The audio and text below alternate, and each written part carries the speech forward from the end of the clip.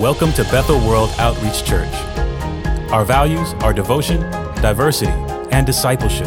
Devotion through honoring God by trusting His Word, praying, and worshiping together. Diversity by embracing God's heart for every nation. And discipleship by helping others follow Jesus. So join us as we're reaching a city to touch the world. All right. Praise God. So, by way of a small review, if you weren't here last Wednesday, I want you to go back and listen to what we said about consecration. I want you to prepare yourself for consecration. I don't remember what we're doing is being ready. We're not trying to wait till fasting and prayer time before we get into that prayer mode. We're trying to be preemptive that God can speak to us more profoundly, more clearly once we set aside that time. Today, I want to speak about a topic of impartation. I feel like it's not really talked about a great deal. I'm going to navigate some waters. I'm going to show you more what it looks like than give you than over definition you. Okay, I'm going to show you what it looks like in Scripture. Let's just start off maybe with Romans. Can I have my big family Bible too, baby? It's in my bag. Romans 1 and verse 11. That's where we're going first. Romans 1, verse 11. I want to say, now I did not grow up in a faith tradition that was very loud. In fact, it was quiet. I had times I grew up in the Catholic Church and I grew up in a Lutheran Church, Missouri Synod. Yes, you probably perceive that I have some Baptist roots, some Pentecostal roots, some holiness roots, some Church of God roots, all that's in there. But my Genesis roots, my beginning places are in the inward type of worship. Anything that's outward or flamboyant or, power driven, where somebody might wave a hand, shout. I always thought those are the undignified people that, you have to tolerate in the body of Christ. In fact, I remember going to my first prayer meeting and at Debbie's church, Perfecting, and because those people at the time, because they were those people, because I wasn't one of those people.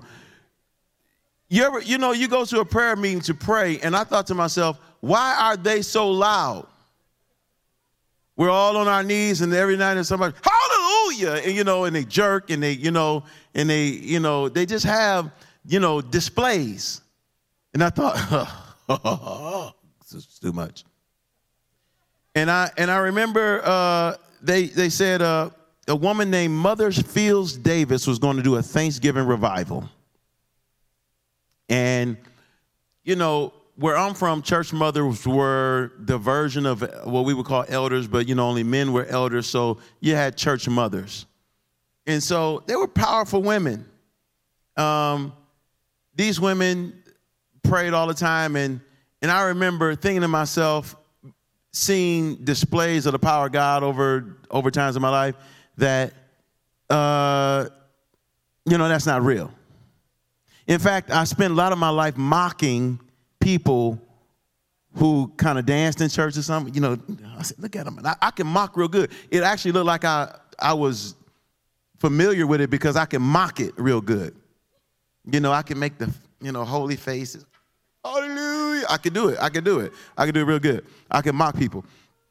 And so I was about fed up with the loud prayer people. I wasn't gonna make it at this church long, but it was touching me. But it's just the loud times were really disturbing. And I thought to me, and we having this revival and the music's loud and I'd never been a part of a service where they had laying on of hands. So I was like, what?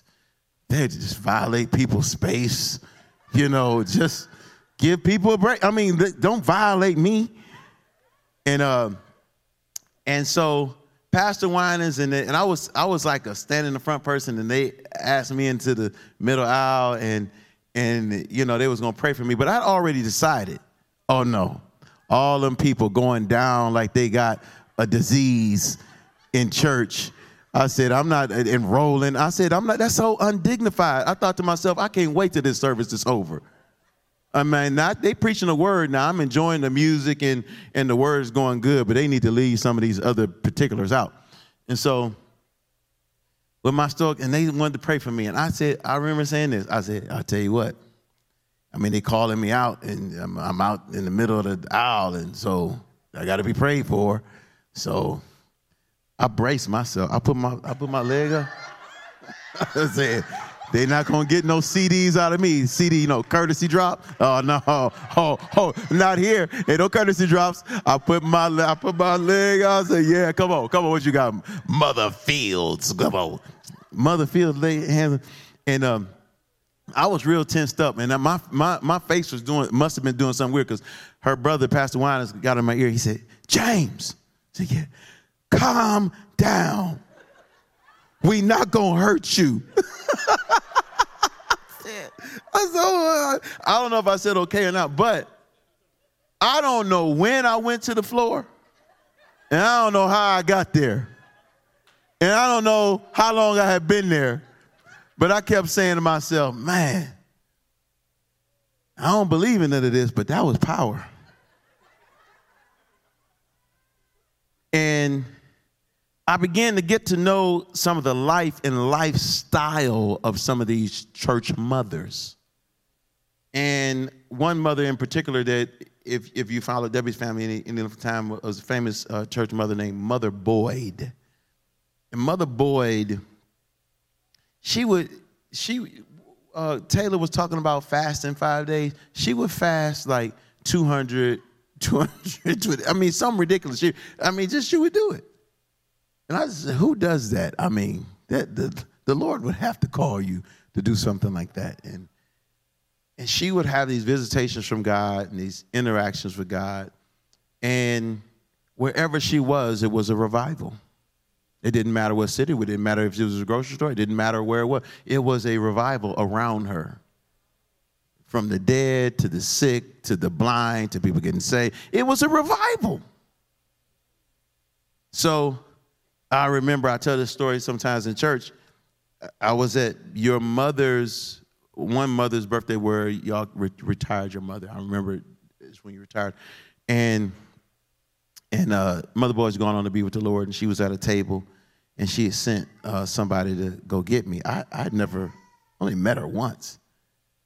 And she said, go get him. And you don't go to the principal's office. You stay away from a table with that much power. You just say, it's powerful people, and you stay away. And I was there, and she said, son. I said, yes, Mom.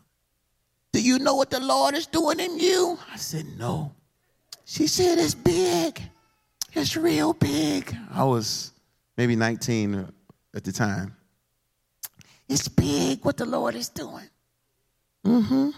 He said, he calling you to consecration. I said, who? What? Who? Consecration. I said, well, Mother, she's fasting. I said, I said, I want to obey the Lord. What is she saying I need to do? She said, many days. You need many, many, many days. I said, what? She said, for what you got to do, you need many days. I said, oh, man, that's depressing. I like food. I like the Lord, but I don't want to go without food. And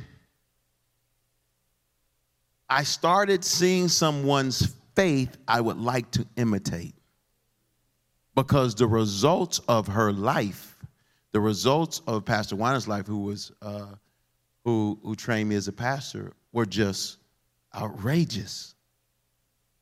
And I began to realize I have no fruit. I have no fruit in my life. And so I wanted to see, what do fruitful people live like?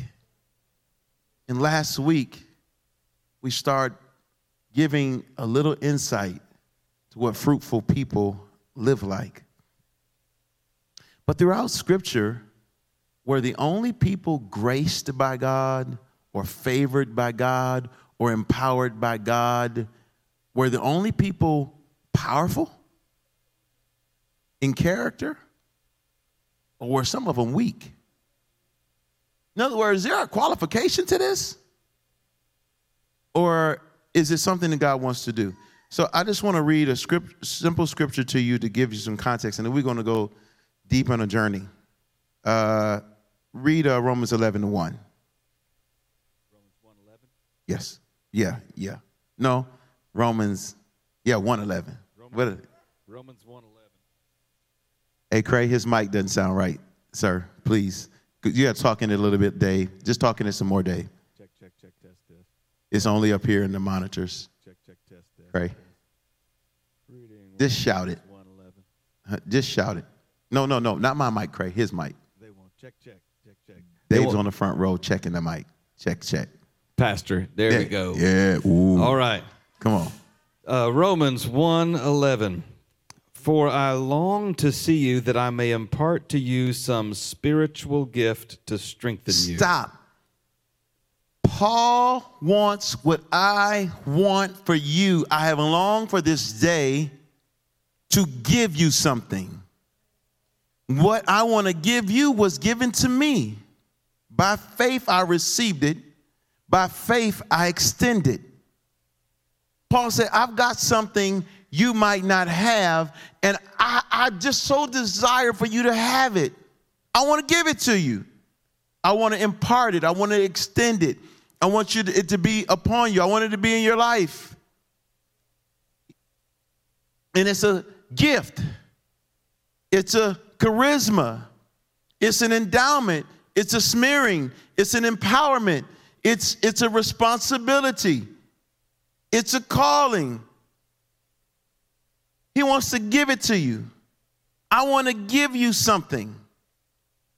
But it must be in someone's possession in order for them to give it. They've got to have it, or they've got to have the authority to extend it.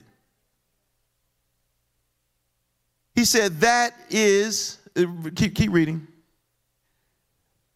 That is, that we may be mutually encouraged by each other's faith, both yours and mine. But I love the humility of Paul. Paul said, I've got a gift and I've got to impart it to you, but I don't want you to think that I'm coming into your Roman environment in a church I didn't start, and the only thing I can do is give something to you. I need to receive. See, I love that God makes it a body of believers where we all need each other. There's no big I's and little U's. There are different assignments. We all have different assignments in each other's life, and we can appreciate the grace on each other's life.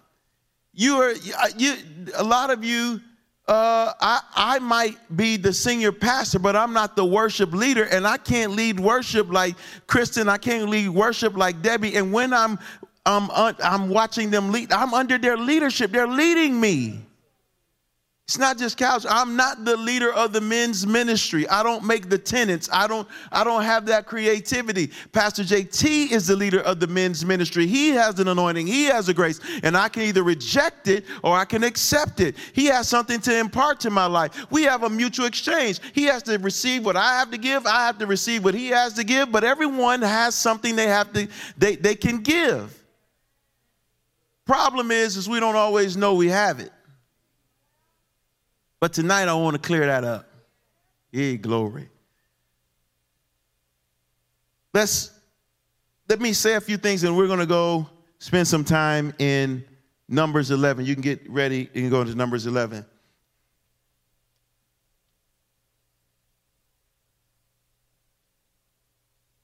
There's the person who has to extend something, and then there's the person who has to be in a posture to receive something.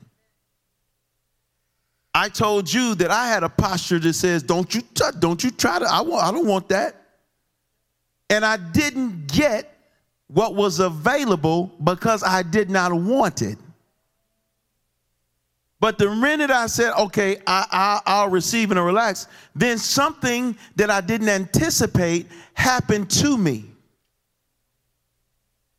If you have an aversion or a predisposition against moves of God or God coming upon you in a greater way, then then it won't be because it's not available or that's for some and not for all. It's because right now, what you're able to receive by faith may not be the full measure of what God's making available.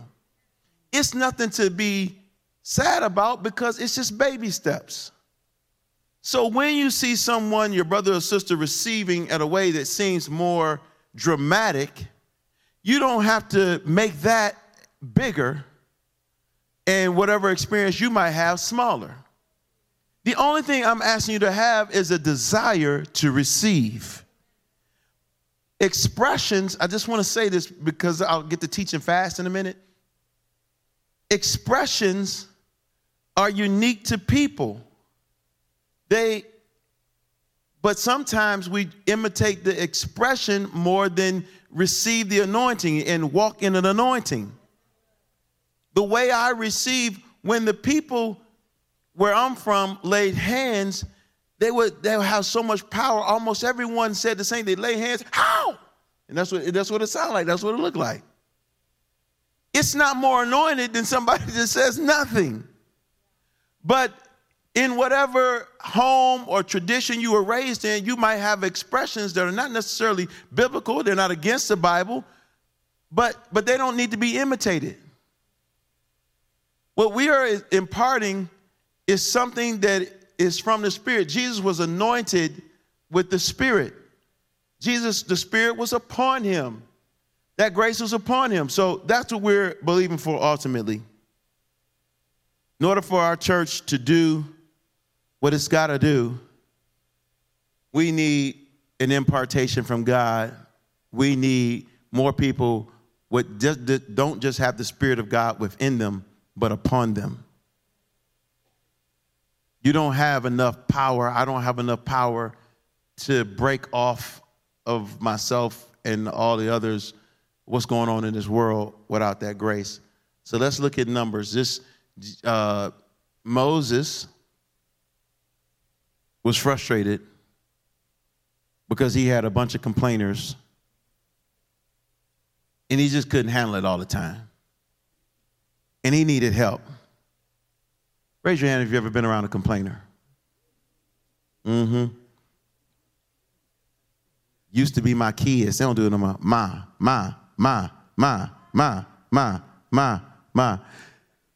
Who, what you want?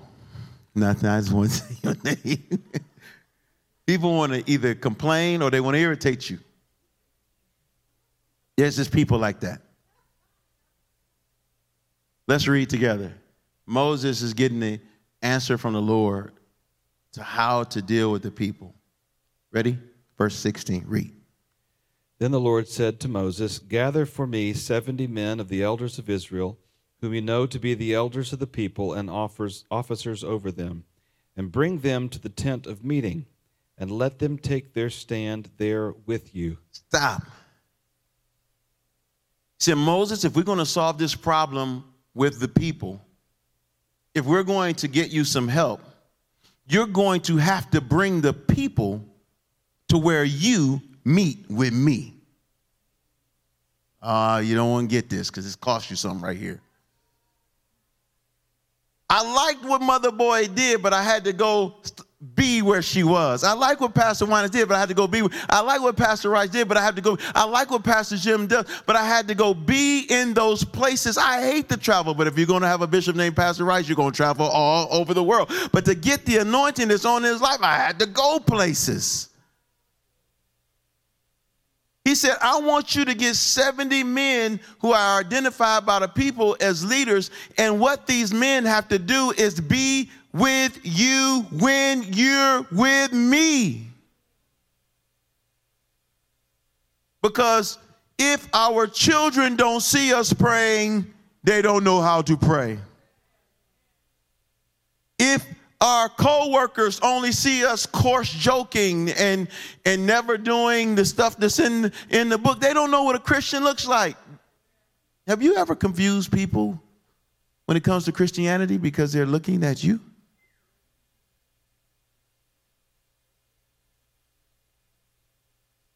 I want you to see that. He said, bring them No, you don't be fast with the scripture. Go back to the next one. 15. Right there. Okay, 16. Pick it up, Dave.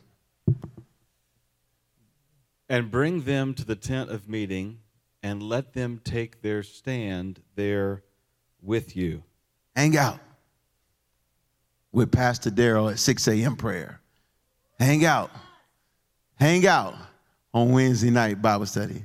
Hang out with your life group leader. Hang out in church. It's not just going to happen. Read. And I will come down and talk with you there, and I will take some of the Spirit. Let's just stop. You mean to tell me that it's something dramatic that happens when you show up with people? God said, I like that. I'll start speaking. We can converse. We can get together. Remember me, I was praying in the meeting and I wanted to have my own individual meeting. I didn't want to be with a group. Do you know there's certain things God wants to say to you as an individual, but there's other things that he wants to do with us as a group? I start speaking with you there, Moses, and then I'm going to take, go ahead, Dave. And I will come down and talk with you there, and I will take some of the Spirit that is on you and put it on them. I'm going to take some of your spirit, some of the spirit that's on you, and I'm going to put it on them. Some of the grace that's on you and put it on them. Some of the anointing on you and put it on them. Some of the spirit on you and put it on them. Some of the calling on you and put it on them. Some of the mission on you and put it on them. Smear it on them. Because the answer to what you need to do is you need more leaders like you. But they can't be like you if they're not with you. When you with me. Oh, please, church, talk to me. I know I'm telling you stuff you might not want to do, but it's good. Why is the prayer meeting the smallest meeting in church? Read it. Let's just keep going. Let's read. And they shall bear the burden of the people with you, so that you may not bear it yourself alone. Pastors, people like me in my position quit all the time. They quit. Do you want to know the number one reason why pastors quit? Tell me if you want to know. It's because the people they lead do not do what they say. Would y'all please listen to the Bible I'm teaching you so I don't go crazy and leave. Because how the burden gets easy, how the yoke gets easy is because all of the hands make the work light. God can't give us more and break us down. We've got to come together. It's not, you can't do this alone. It's a body of believers. Remember the first scripture about the impartation. He said that we might be mutually strengthened, mutually encouraged. I need something from you. You need something from me. We need something from God. They need something from us. Read. Consecrate yourselves for tomorrow. That word didn't come back up. Remember, that was last week's word. Set yourself apart. Give me some time. Give me some space in your life. Prioritize me. Cut out something that's holy in the midst of all the other stuff that's going on. If I could just get your attention, if I could just have a moment, if I could just break in, if we could have an appointment that I knew I could get into you, it could be so helpful. Would you consecrate? I thought we were talking about an impartation, and he's saying the way to an impartation is a consecration. I want me an anointing. I want the power of God, but you won't last.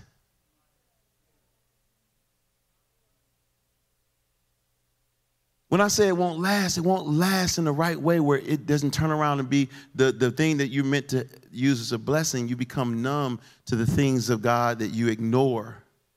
Read. And I will take some of the Spirit that is on you, put it on them, and they shall bear the burden of the people with you, so that you may not bear it yourself alone. And say to the people, consecrate yourselves for tomorrow, and you shall eat meat. For you have wept in the hearing of the Lord, saying, who will give us meat to eat? For it was better for us in Egypt. Therefore the Lord will give you meat, and you shall eat. You shall not just eat 1 day, or 2 days, or 5 days, or 10 days, or 20 days, but a whole month, until it comes out at your nostrils and becomes loathsome to you, because you have rejected the Lord who was among you, and have wept before him, saying, why did we come out of Egypt?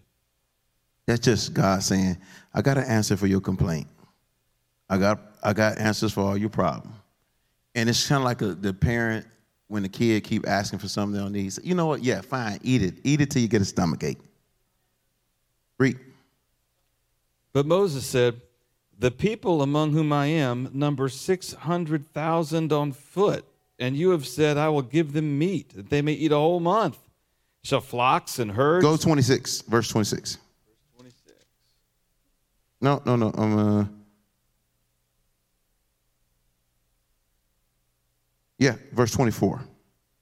So Moses went out and told the people the words of the Lord, and he gathered 70 men of the elders of the people and placed them around the tent.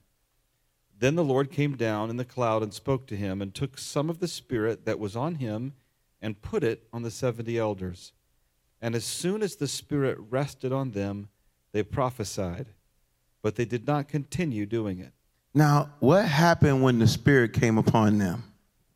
Talk to me. What happened when the Spirit came upon them? Did they do it eventually, or did they do it immediately?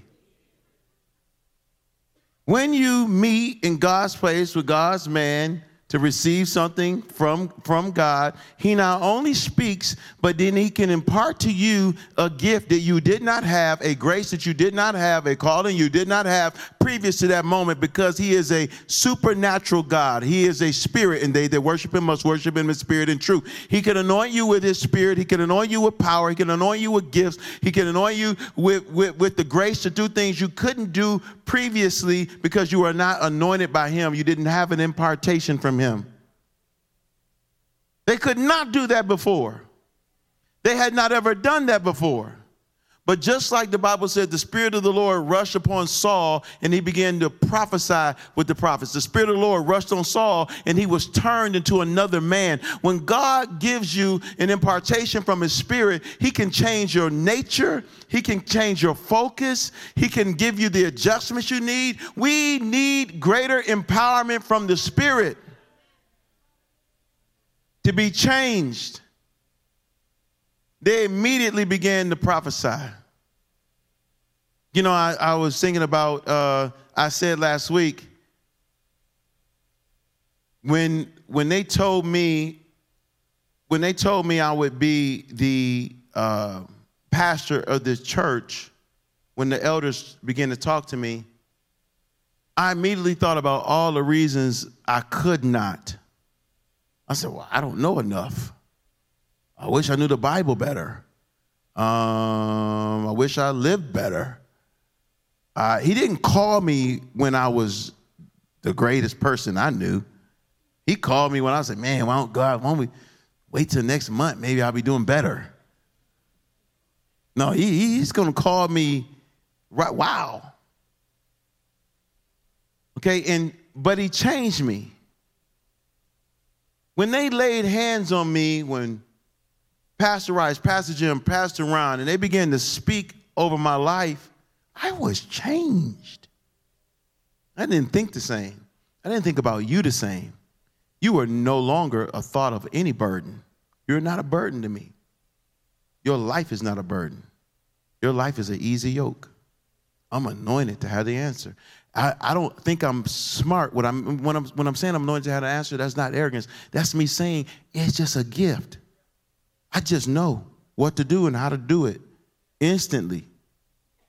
I know what to say because he has graced me.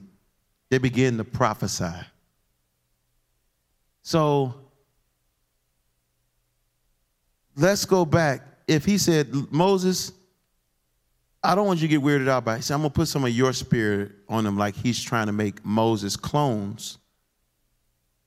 He's trying to get people empowered and anointed and assigned at the same level as Moses, going in the same direction as Moses. He doesn't need another Moses. He's got another Moses, but he needs cooperation in the body of believers. But in order for them to cooperate, they've got to see something about Moses. And I want to end today, before we pray for you, helping you see this. Let's go to Kings. Let's go to 2 Kings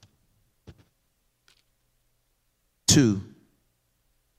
And let's just start at the first verse for fun.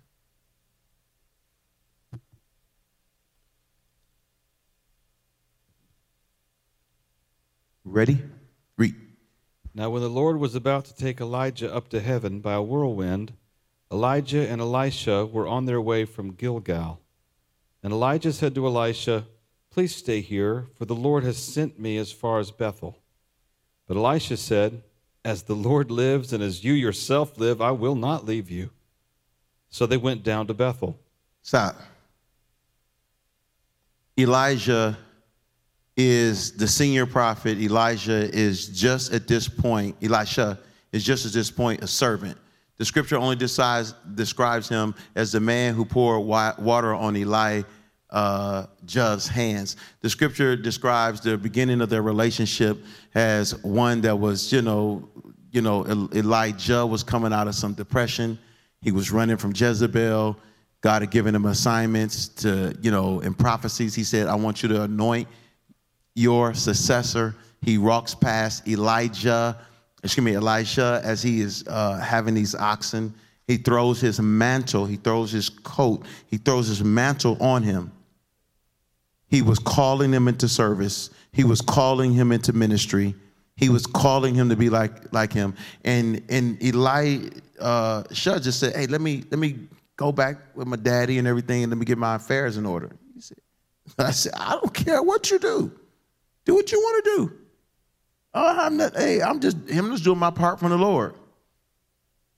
You see, I want you to understand that sometimes a man of God can have an assignment and no emotional attachment to it. Sometimes he can have an assignment that he has to do out of obedience, but he can't see all that God wants to be done. Sometimes there are moments when God is speaking something more profound and more significant than you can understand in the moment, but you need to embrace your moment when it comes.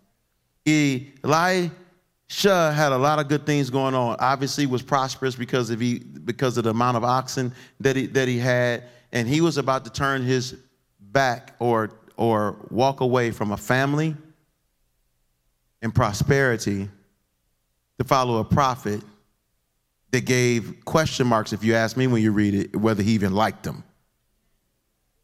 And so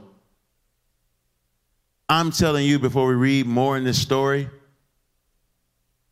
the reason you have to consecrate, the reason you've got to get an impartation is because God is elevating you in this church. And it will cost us all something. And I think that sometimes we forget to tell each other this. So I'm going to just tell you. It'll cost you something. Dave, did coming to Nashville cost you anything? Little bit. Little bit? Little bit. Been easy? Not at all. Not at all. Dave, you've been on the mission field. It's not easy. We got missionaries in here. Look,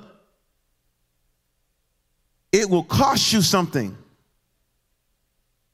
You're in this room because I'm telling you that God is elevating you, calling you up. This is your moment. Yes, there's anointing available, but before the anointing was available, he was called to simply follow. And I know that sometimes we want the grace, without the responsibility. We don't want to do the work. We don't want to follow. We don't want to follow instructions. We don't want to follow through. We don't want to do everything everybody else is doing. We want special provision. We want special understanding. Well, they didn't really need me to serve. They don't really need me to do a life group. They don't really need me to come to church. They don't really need me to tithe. They don't really need me to, live right. They don't need me to do it. They got other people. No, it's you. Read. So they went down to Bethel, and the sons of the prophets who were in Bethel came out to Elisha and said to him, "Do you know that today the Lord will take away your master from over you?" And he said, "Yes, I know it. Keep quiet." Elijah said to him, "Elisha, please stay here, for the Lord has sent me to Jericho." But he said, "As the Lord lives, and as you yourself live, I will not leave you." So they came to Jericho. So stop. First of all, I want you to understand that when you get an assignment from the Lord, and when you're going through the wilderness season of it, Elisha was not prominent. He actually lost prosperity. He had not built a name for himself. He had not been anointed specially yet. He was only a servant. He was only an attendant. He was not in an office. He was only prophesied or being prepared for an office. And yet, there will be people around you that will always encourage you. You don't have to keep doing that. You don't have to keep picking up after him. You don't have to keep following that. Hey, no, that's a man. That's a man. It's your time. You've been following the prophet around. We've seen how you served him. We're a group of prophets too. We, like you, start your own school of prophecy. There'll always be voices that tell you there's greener pastures. There's always be voices that will tell you that you don't have to do the full work of God. You don't have to let him finish his work in you. You don't have to stay humble. Humble yourself under the mighty hand of God that he may exalt you. No, there'll be voices telling you to exalt yourself, to elevate yourself, to push yourself up. That's what he's got. But you know what I love about Elisha? You know what he said? Shut up. That's what you didn't read that version, but he said, shut up. Oh, good talking to me like that. Shut up. I like that. Read. Now, don't go home and don't tell your spouse, hey, baby, shut up. That's what Elisha said. So don't do that. That'll get you on the couch or outside the house and a phone call to the pastor. You be in Pastor JT's office. Read. The sons of the prophets who were at Jericho drew near to Elisha and said to him, "Do you know that today the Lord will take away your master from over you?" And he they didn't come back. The man, they already told him this. They're relentless.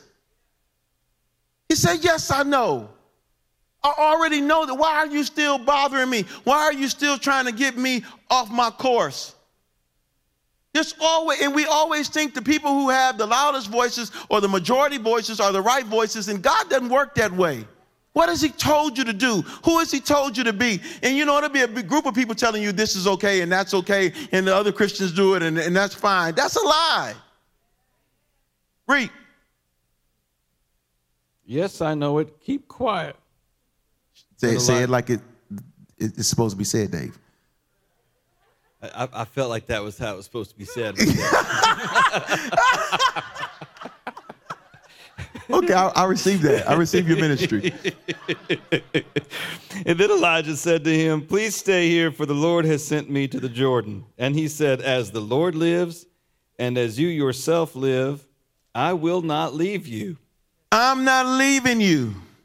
Because in you is my inheritance. In you is my impartation. In you is my anointing. In you is my grace. In you is my elevation. You're not getting me off course because I actually understand who you are, Elijah. No, I'm not leaving you. I know you're telling me your time is up, but I'm going to stay with you until the time really does end. God gave me an assignment that's independent of your words to me. I'm not here because of you, Pastor James. I'm here because God called me to be here. I'm not here, Elijah, because you want me to be here. In fact, you had an attitude when you called me. God wanted me to be with you. No, I'm not leaving you. No, I'm not curtailing and shortcutting. I'm going to be here. Read. So the two of them went on. 50 men of the sons of the prophets also went and stood at some distance from them, as they both were standing by the Jordan. It's always, isn't it funny? Always the onlookers. We told them. They over there gossiping about you. You walking with the prophet in a subordinate position, seemingly having no inheritance, and a man whose ministry that seems to be on the decline by everybody else, and y'all walking away from what they telling you is prosperous, and they saying, you know what? I don't even understand that. They're looking at him. It's always a group that just don't want to leave you alone. But he did something, the Bible says, and we don't have time to get into the word, he walked with Elijah. He kept in step with Elijah.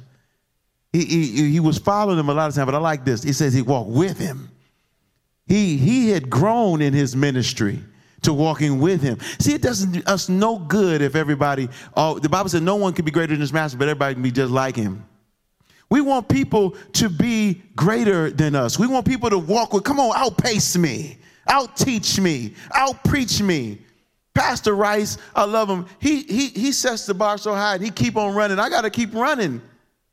It encourages all of us. When you run faster, I've got to run faster. Read.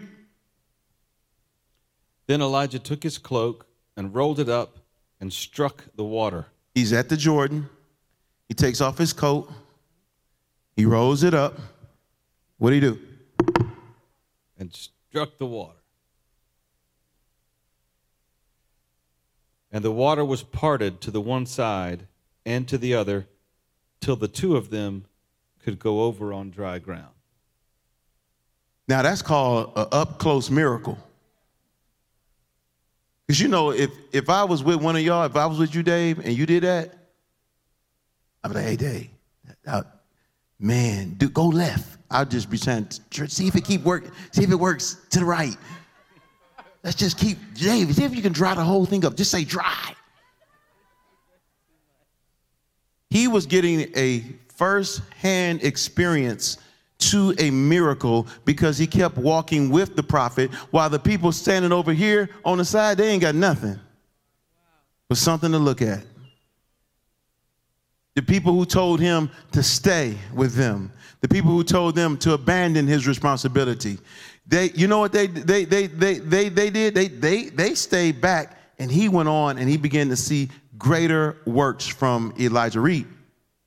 When they had crossed, Elijah said to Elisha, ask what I shall do for you before I am taken from you.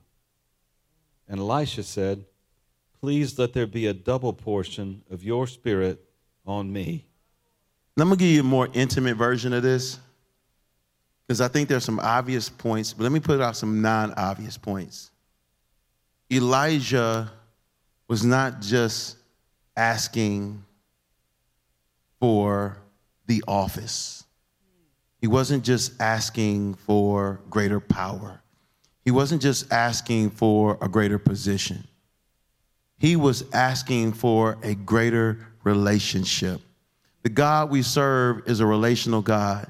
He said, look, I know you don't have any kid. I want to be treated like your firstborn son. I want to receive an inheritance of a firstborn son. I want to be family with you. I know our start was a little bit rocky. I had to leave one father, but I see you as my spiritual father.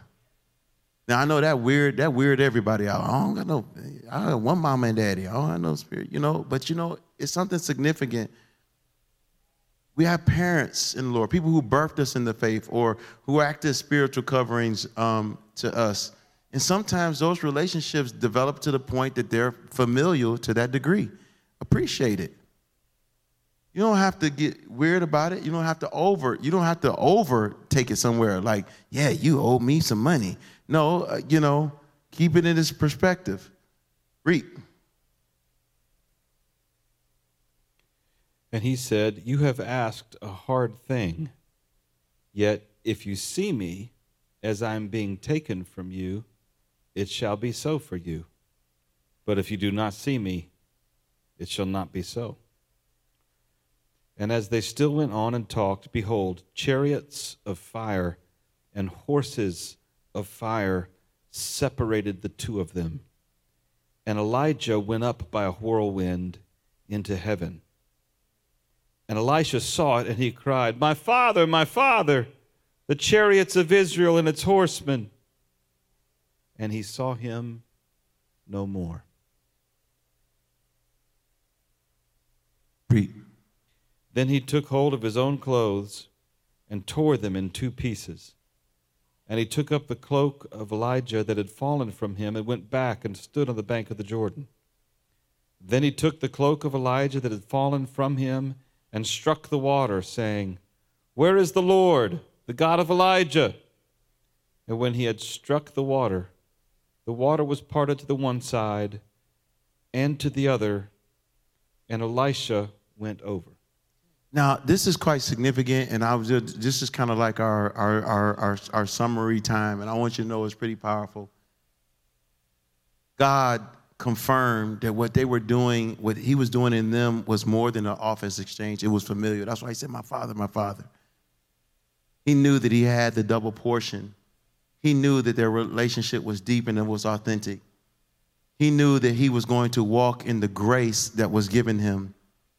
He saw him taken, and therefore he could see the anointing. He can see the mantle.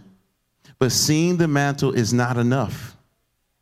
He had to go to the mantle. He had to go to that and pick it up.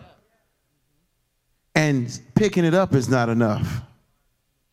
He tore off his other garments. Oh, God. Consecration.